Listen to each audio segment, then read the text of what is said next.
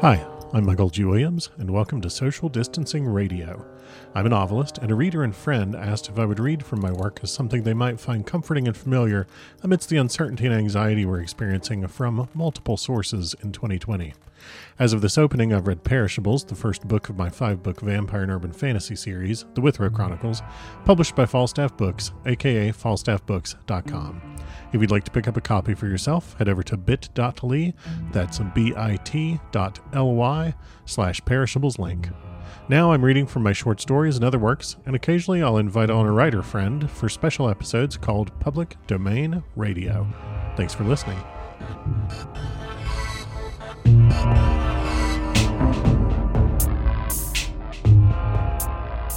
Okay, y'all. I am going to go ahead and get back into the Social Distancing Radio recording. Sorry about the hiatus.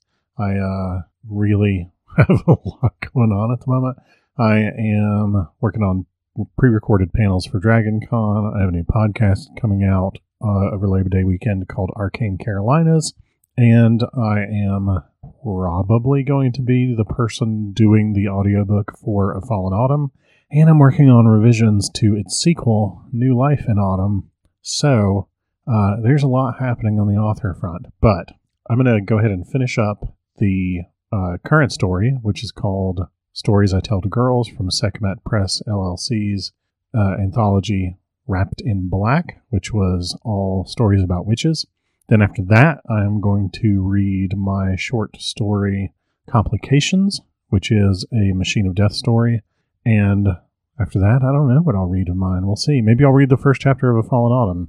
Who knows? So anyway, I'm also doing some audio experimenting with this recording, so if it comes out terrible, then please tell me, because I need to know imminently if that is the case. But I don't know exactly how many more episodes it will take to finish this story, but I'm going to try to get 3 recorded today, so we'll see how that happens. And I'm recording in the middle of a thunderstorm, so you may get some real ambient background. I don't know. We'll see if this directional mic actually would pick that up.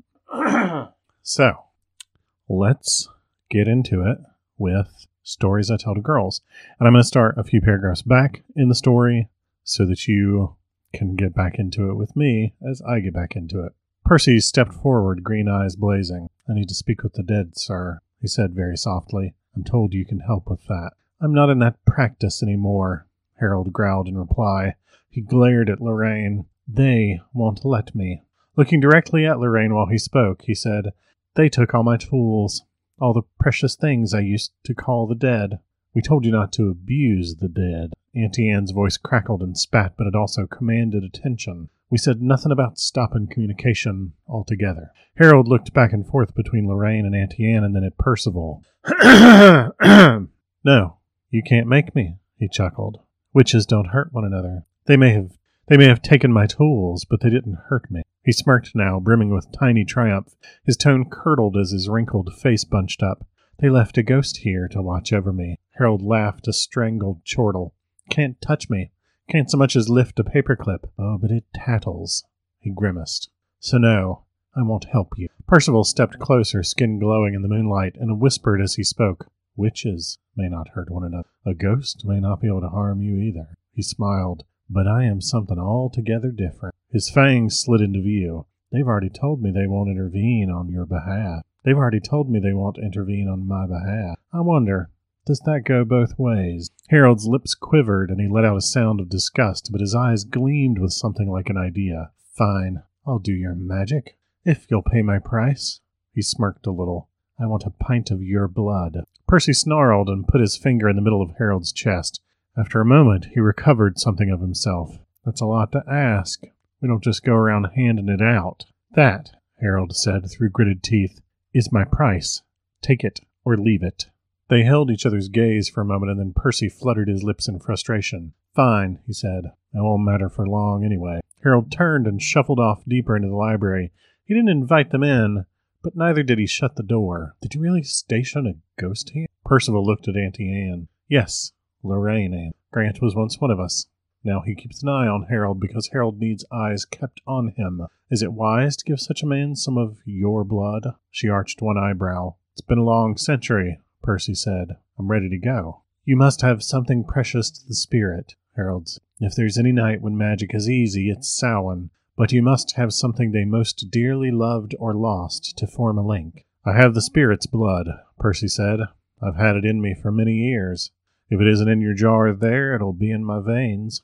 Harold smiled, screwing the top onto an old jelly jar he filled with the viscous, oily blood Percy squeezed from the wound he made in his own wrist. They gathered in the middle of the library's main room. There were rows of bookshelves taking up most of Harold's library, but the very center was a large open circle with a reference desk to one side. Behind it was what had been his shrine to Santa Muerte, an ancient book pedestal fashioned from dark wood. Harold worked quickly to arrange a handful of candles around. The pedestal itself was draped in a thick black velvet shroud. It said witchcraft in a way few other arrangements could. Lorraine was a little surprised to find herself admiring. The book people had taken 4 points describing an arc around Percival, with Harold as the 5th.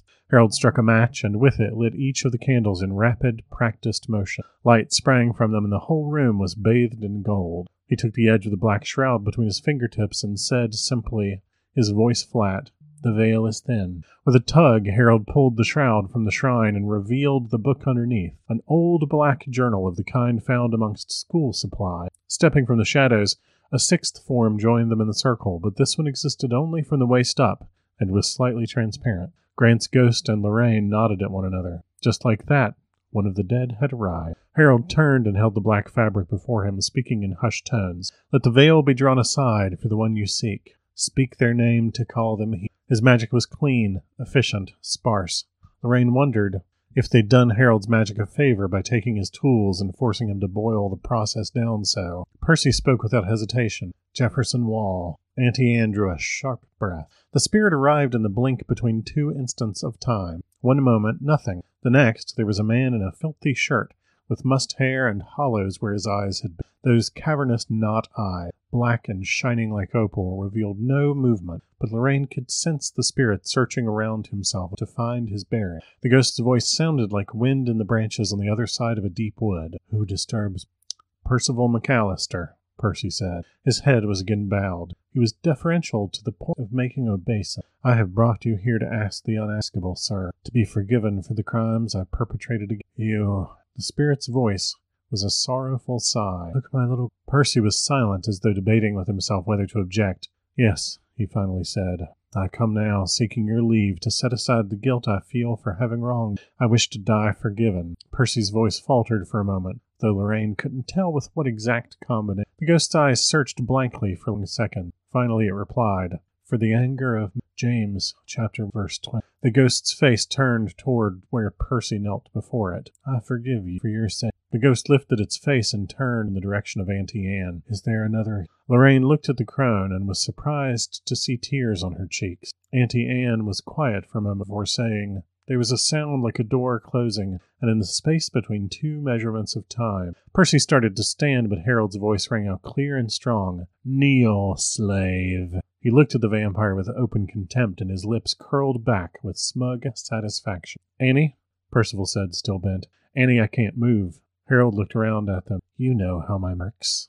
His voice was reedy again, the momentary surge in power gone. "I control the dead by what's precious to them. You let a vampire give me his blood. Oh, you miserable fools. We are witches. No, I am a witch. I the power. I suffer no insult and take no pity because none has been taken." He spoke with renewed strength. "Stand, slave." Percival rose, standing now, his eyes wide with panic. "Annie," he said, though he didn't scream. "Annie, he's making me do what he says. Annie, you have to run. Annie, run."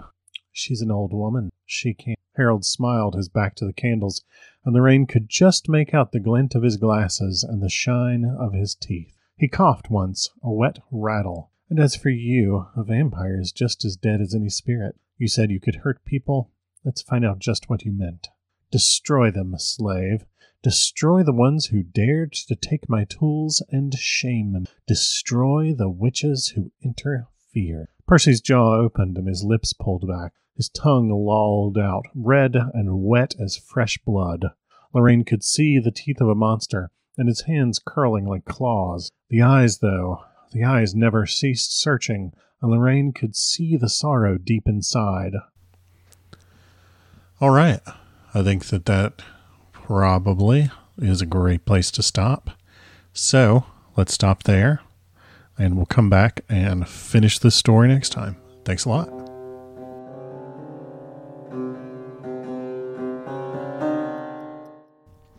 Thanks for listening. This podcast is released under Creative Commons Attribution, Non-Commercial, No Derivatives license. The theme music is Bucked Contemporary Boom by Kara Square, available under a Creative Commons Attribution license at ccmixter.org.